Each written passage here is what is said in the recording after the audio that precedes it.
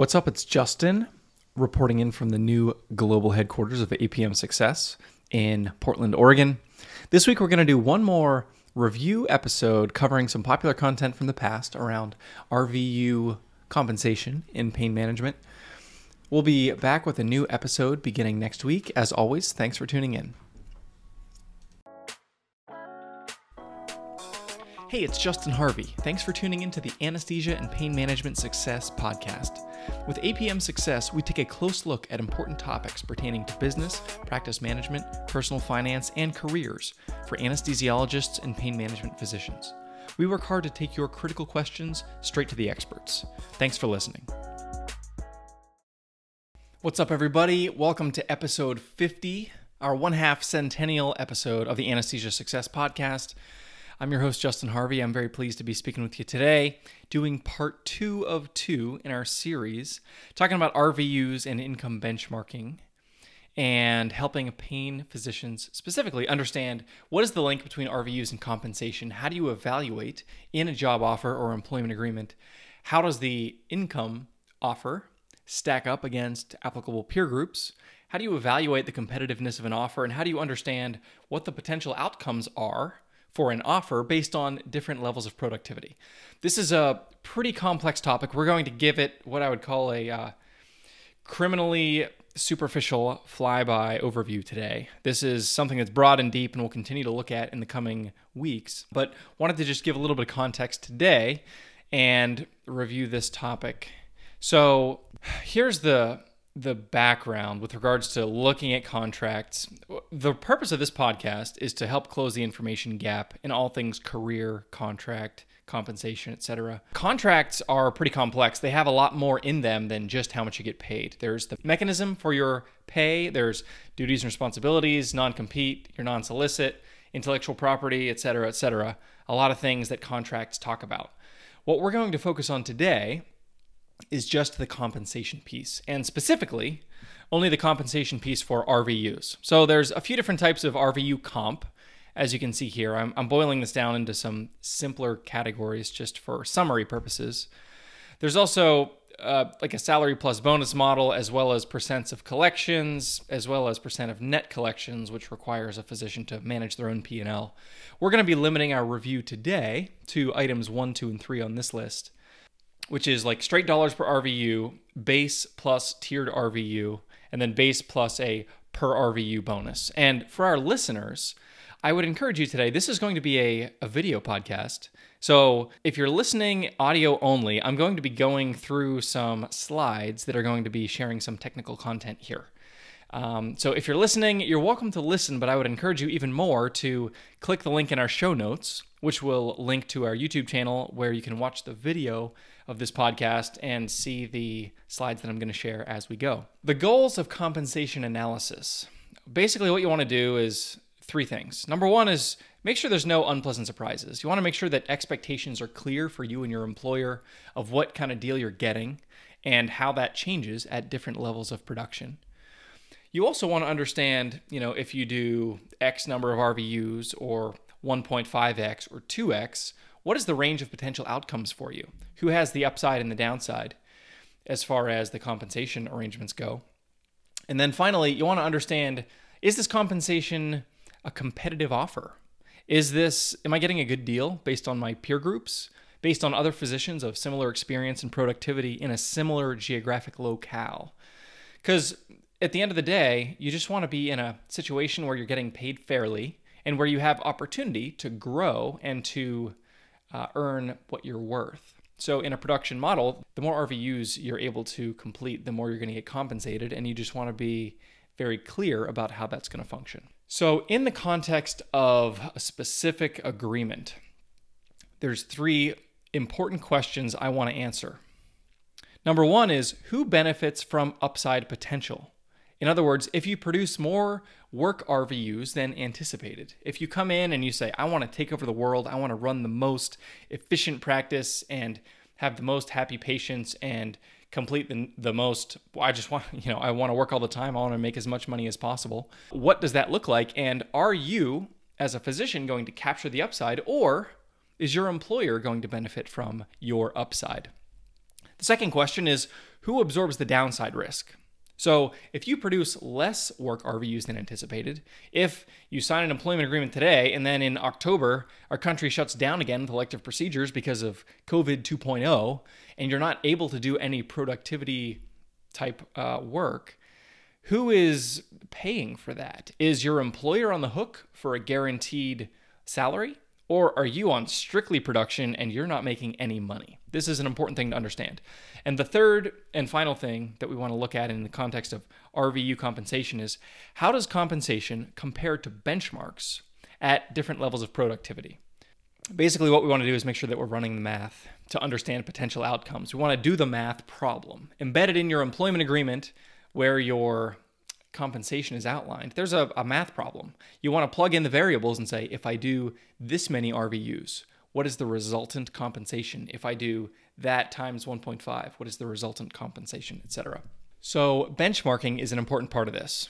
And there's a lot of ways to put together a peer group, and I recommend triangulating your sources, getting as much information as you possibly can. So MGMA, the Medical Group Management Association, is, I would say, like the gold standard and one of the big ones, but there's a bunch of others: AMGA, Sullivan Cotter, Becker's, and others. And not to be spurned on this list is anecdotal input. So things you hear from friends, things you read in forums online, or input from mentors or other associates, that can be really valuable, especially if you're talking about a hyper-local offer. I want to join Practice ABC, and my buddy signed with Practice ABC last year. Maybe that associate can give me a sense of what I can expect, what I should look out for, and if I have any room to negotiate. We're going to look most closely at MGMA format data today. We're not actually looking at real MGMA data, but we're going to look at some hypothetical data, and I'm going to show you how to benchmark against it so that you can understand how your offer stacks up against an applicable peer group. So what does MGMA tell us? MGMA gives specialty-specific insights. So, pain management for an anesthesia boarded physician broken down by region. So the East, the South, the West, and the Midwest. It's a pretty blunt breakdown. It's not super detailed, but it does break down by area of the country. And it gives percentile breakdowns in the following categories. Number one is total compensation. For example, an anesthesia-boarded pain physician in the Midwest made, on average, $455,000 in total compensation in 2018. That's something that MGMA could give us. That's a data point that it would include. Number two that it might tell us is total work RVU productivity broken down by region. For example, an anesthesia-boarded pain physician in the Midwest generated, on average, 7,150 work RVUs in 2018. And I'm making these numbers up, by the way. They're in the ballpark, but none of these are actual MGMA data points. And then finally, number three, one of the important data points we want to extract is dollars per work RVU compensation, meaning an anesthesia-boarded pain doc in the Midwest was paid, on average, how many dollars per work RVU? $63.60 per work RVU on average, or at the 50th percentile or the 75th percentile in 2018. These data points are going to be really helpful for us in evaluating our peer group and benchmarking a prospective job offer at certain levels of productivity. Now, there are some limitations to using MGMA, and this is one of the reasons I recommend the triangulation method of taking those 7 potential sources of data and using as many as you can get your hands on, including what your friends tell you about local practices. Here's some of the reasons. Number one is it's expensive. It's expensive to get MGMA data. It's hard to get your hands on. Sometimes an employer with whom you're applying will have access to this and they may share it with you if they rely on that benchmarking data to come up with your offer. But sometimes they don't, and sometimes you're looking at having to license data in order to get your hands on it. Number two, in some cases, MGMA has a pretty small sample size in order to come up with these averages. They give numbers that are very definite, but if you look at the sample size, some of them are as small as a 5 to 10 provider group when they're deriving an average income for a certain region. I don't know how many pain physicians are in the Midwest, but I'm sure that 5 to 10 is probably not a statistically significant number. So something to be aware of is it may or may not be representative of actuality. Number 3, another challenge with MGMA data, it's an oversimplification from a region standpoint. Like I said, there's 4 regions, meaning in the West region, Juneau, Alaska, and Los Angeles are in the same region and would be comparing to the same benchmarks. Same with Charleston, West Virginia, and Manhattan. As we know, the compensation in those areas is going to be significantly different because of cost of living differential, but there's no ability in MGMA to be able to parse that out. Number 4, MGMA is ineffective to break down the urban versus suburban versus rural differential, meaning someone who's looking at a practice in Chicago and someone who's looking at a practice in the middle of Ohio are both going to be looking in the Midwest, but there's no ability in the MGMA data to be able to parse out the difference between urban versus rural, even though we do see a significant earnings gap and pay gap in that type of situation. And then the 5th challenge is that it's physician compensation is complicated. And many times it can't be boiled down to just a number or a series of numbers. And that's what MGMA seeks to do in an apples-to-apples way. So that can be really difficult, and it creates certain inherent challenges. But in some cases, it's the best we have, and I would say that it's the gold standard that most practices or institutions rely on, or at least will take into account when they're coming up with peer groups for physician comp. So how do you get a fair deal? If you're looking at MGMA, you're thinking about peer groups, and you're thinking about RVU production model in pain medicine, how do you get a fair deal? There's 3 important things to think about. Number 1 is establish the base compensation number and the work RVU target and tie the percentiles together. In other words, if you're getting a base comp number of the 50th percentile, you also want to have an RVU target in the 50th percentile to be able to have a fair dollars per RVU payout. And I'm going to give you some examples of that in a minute. Number 2 is after you tie the percentiles for the base, you want to determine how much am I going to get paid over the base? What is the marginal gain once I hit my RVU target, say it's 6,000 RVUs, for every RVU I do above that? And in this context, when I say RVU, I mean exclusively work RVUs, because that's the number that is used in calculating these compensation numbers. And if you want to go back to episode 49, anesthesiasuccess.com/49, we talk about the different types of RVUs and the calculation and how it all works. But exclusively work RVUs now, we want to determine for each work RVU, how much are you making for that incremental marginal work RVU? And is that a number you can live with? Does it incentivize you to work more? Or does it incentivize you to stop once you hit your target? That's important to understand. And then finally, we want to be able to run the numbers to do the actual math problem to ensure that the compensation you're going to receive is in line with benchmarks or is better than benchmarks, so that you can know that you're being fairly valued as a professional and as a physician. And so a lot of the content today, I had this experience at the fall ASRA meeting in 2018 at the problem-based learning discussion luncheon with Dr. Jay Grider.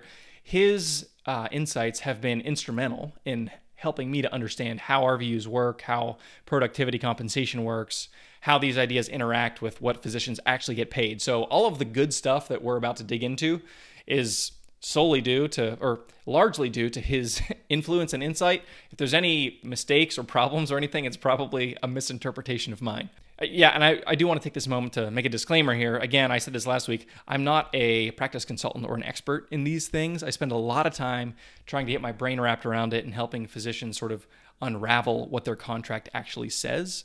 But this is no substitute for having a qualified healthcare attorney look at your contract and help you with this. Although I find in many cases, sometimes healthcare attorneys, this level of detail is a little bit beyond what they're willing to provide. Having said that, I want to equip you with the following details. So here's a starting point for benchmarking. If you're saying, how much should I expect to make? We need to first choose the region. So if you're looking at the Midwest, you want to find a region-specific peer group analysis. So this is just a hypothetical a group of data here, what you might find with any one of these major consulting companies. And this is basically how it's broken down in the percentiles in terms of total comp, in terms of the work RVU productivity, and then the pay per RVU. And then what we have here is I call it the implied compensation per work RVU, meaning if you're getting this level of total comp and doing this level of productivity, this is how much you're getting paid per RVU. So this data is helpful, and if you can get your hands on it, that's a good first step, but it's not sufficient. We need to know how to interpret it with actual job offers and actual numbers. So here's what I was saying before, which is the first step is to match the percentile of your base with the percentile of your productivity target. And you want to get reasonable per work RVU bonus, which is, we'll say starting near the median. So what I mean by that is, if your base compensation, your target comp is, in this case, say it's $350K, they want to start you out at. If $350K is your target, your base salary, and you need to achieve a certain work RVU threshold to get paid that $350K, then the threshold defined should be either equal to or less than the percentile for the compensation. So 350K is the 25th percentile.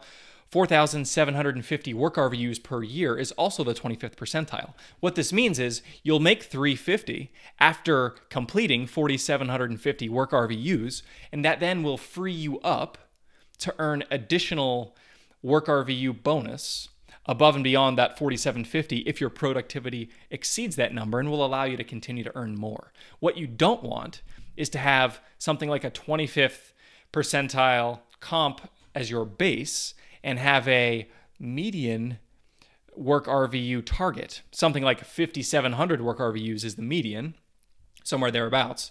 And if you have a 25th percentile base and a 50th percentile productivity target, that means your work RVUs, in this case, are going to be valued at you're probably getting paid like $61, $62 per work RVU, which we can see that the median value of a work RVU, which we're going to have as a proxy for fair value, the median value is $72. So if we're getting paid $62 because we have mismatched percentiles between the compensation and the productivity target, that is where you're going to get shortchanged. So you want to make sure these percentiles match. This is one of these groundbreaking realizations that when I learned this from Dr. Greider, it really gave helpful context for everything. So this is always one of the first things I look at. Here's my disclaimer. All these numbers are fabricated. They're the right ballpark for pain management. None of these have been taken strictly from MGMA or any other data. And so I want to just note that you should not rely on any of these numbers to do your actual analysis if you're looking at your own contracts. The relationships between these numbers are comparable and relevant, but these numbers themselves should not be relied upon. Having said that, we're going to look at a couple hypothetical job offers to unpack these principles. So number one, practice ABC in the Midwest. This is something that you might see. A year one base compensation. It's a guaranteed amount of base. There's no production. You're getting up to speed. You don't have really any patient headcount yet. The practice acknowledges that. They're going to give you a safety net. They're paying you $100,000 per quarter. That's year one comp. And then starting in year two, they move you over to a base comp of $350. And this is payable to the production target, meaning you make $350 if you hit your target. And then beyond that, you may have access to a bonus. So the quarterly RVU target is $1,300 per quarter or $5,700 per year. And then the bonus above and beyond this quarterly threshold is $60 per work RVU, meaning if you do 1,301, then you're going to get $60 for that one extra work RVU, and so on. And then finally, we're going to have a year one relocation bonus that you might see tacked on top of $15,000. So what I want to do is do a sensitivity analysis and say at different levels of production, how is this compensation structure going to play out? And is this a fair deal for a physician based on the benchmarking data that we looked at before? So the data is here. So remember, we're starting off at 415 actually guaranteed. And then we go down to 350 for our base comp with a target, a productivity target of 5,700. What was the number? 5,700 work RVUs per year. So now we have this problem, right? We've got a 25th percentile compensation and a median percentile productivity target. So I can see right away, looks like this is undervaluing the physician labor. So here's how this is going to play out in years 1, 2, and 3.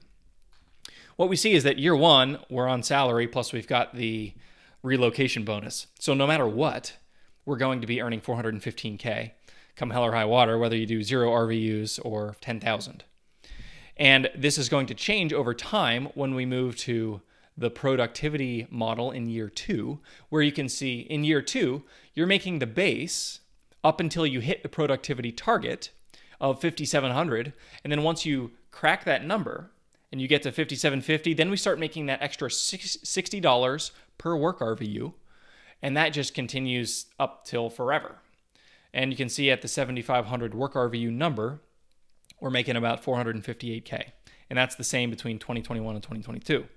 Now, one of the important things that we want to evaluate is, in this context, what is the dollars per work RVU based on our different levels of production? And it's no surprise to say that, well, in year 1, because it's all guaranteed, the less work we do, the better our dollars per work RVU ratio is. Now, this is great for the physician because if you literally do 0, then you have an infinite number of dollars here. And then the more you do, the less your dollars per work RVU equals out to. Then in year 2, when you move to a productivity model, as you can see, whenever you approach the target here, you get to this place where your dollars per work RVU is decreasing. And so the reason that this is because you're going to make $350 up until you get to 5,700 work RVUs, no matter what. So if you do 4,000 or if you do 5,700, your compensation is the same. And then as you grow beyond that, then you continue to get paid at that $60 per marginal work RVU number. And that is the same into 2022. So again, we can see here, let's look at a few of the key considerations.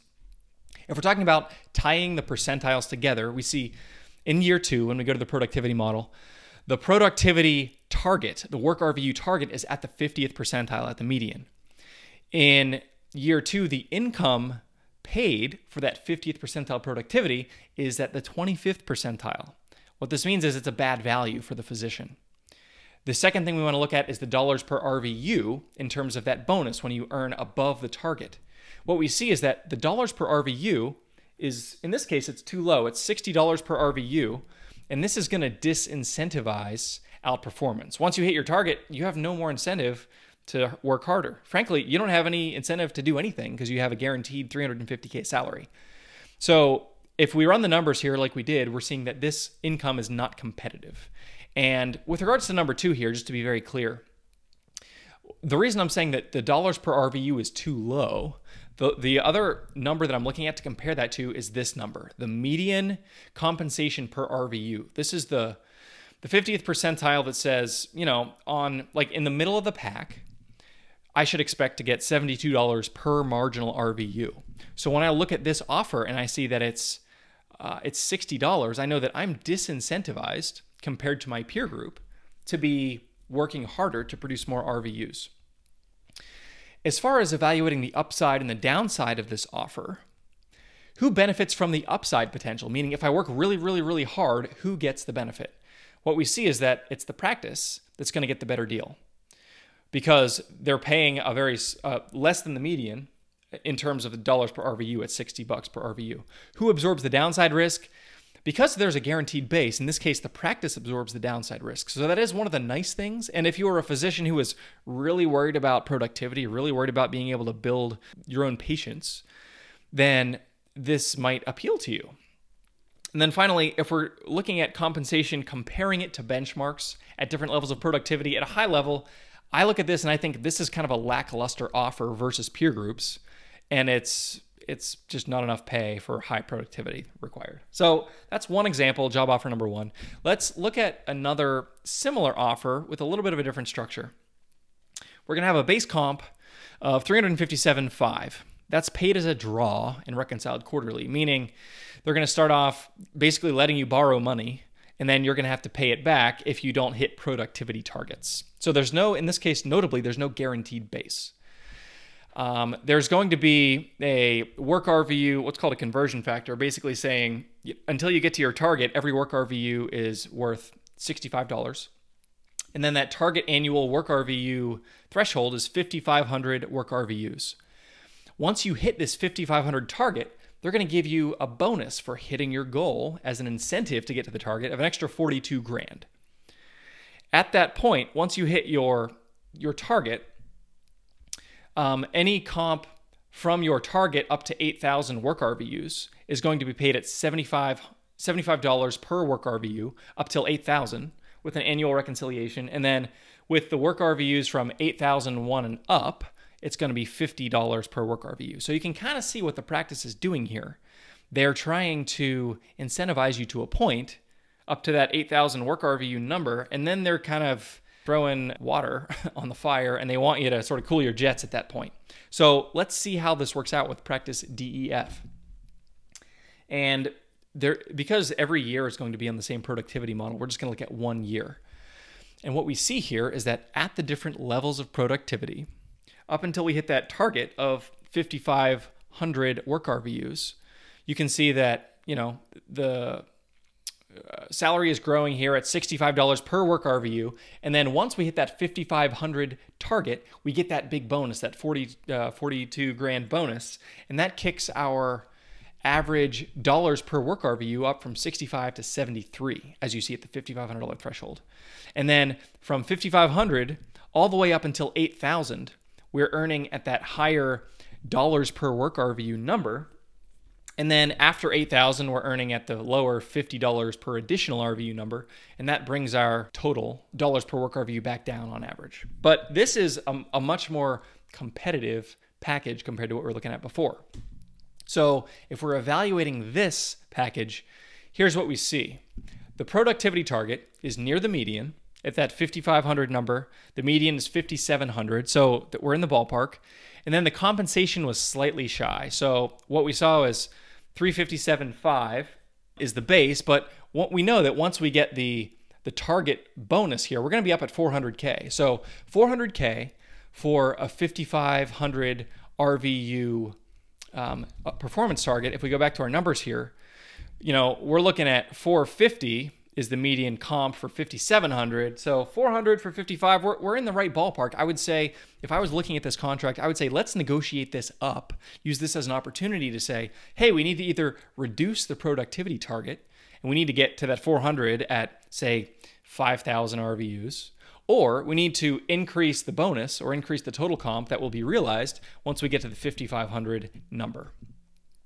As far as the compensation over the base, the dollars per RVU is pretty strong up to 8,000 at that $70 per incremental RVU. And then you're disincentivized to go beyond that 8,000. And then finally, when we run the numbers on everything and look at this all across the spectrum of productivity outcomes, this strikes me as a pretty competitive offer. It's near the median. Now, whether or not that's competitive for you based on what you're looking for is obviously up to your discretion. But this certainly passes the test, as I'm looking at it, to be a fair deal for a physician who's looking for an opportunity to succeed based on productivity. And then as far as the questions about upside, downside, and competitiveness, in this case, the upside is pretty good for the physician up to the 8,000 RVU mark. So if I'm a doctor who's coming in and I want to work hard and I want to be well paid for that, this checks the box for that. Now, it doesn't pay me well up to 10 or 12,000 RVUs, but I can do really well up to the 8,000 RVU point.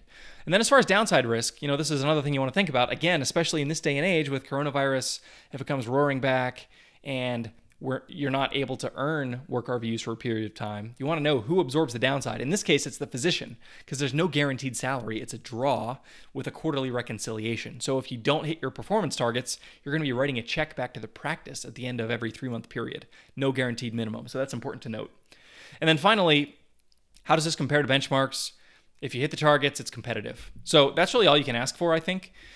And I would have no qualms about somebody who's interested in signing with this practice doing so. So key takeaways as far as what are the important things to think about in benchmarking competitiveness of RVU offers. Triangulate income targets using as many sources as you can get your hands on. as far as total compensation, dollars per RVU, and work RVU numbers being the sort of the big three that we want to look at. If the dollars per work RVU is low, you want to push it up towards the median.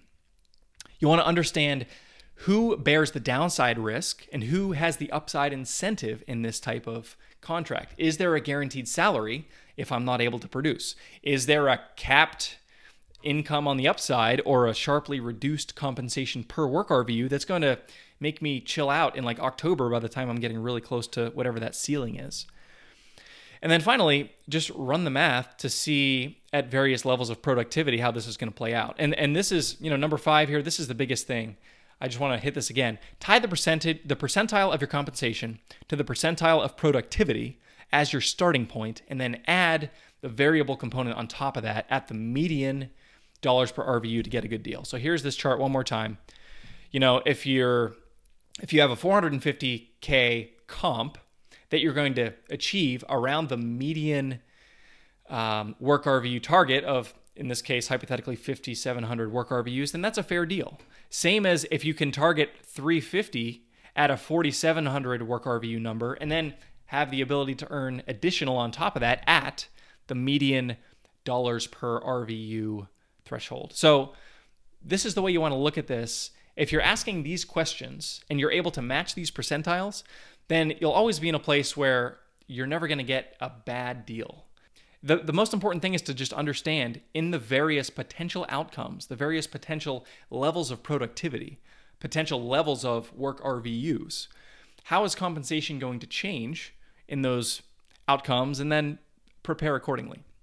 So hopefully this is helpful. I would love to tackle maybe percentage of production or some other compensation mechanisms in the future. If you're interested in that, send me an email. If this has been helpful, I would love to hear your thoughts. Thanks, as always, for tuning into the Anesthesia Success Podcast. It's been a pleasure speaking with you today. If you liked what you heard this week, head on over to apmsuccess.com, where you can find more content and free resources to help you build a successful career in anesthesia and pain management. If you wanted to leave a review in iTunes, I'd also really appreciate it. Thanks for using some of your valuable time to join me today on APM Success.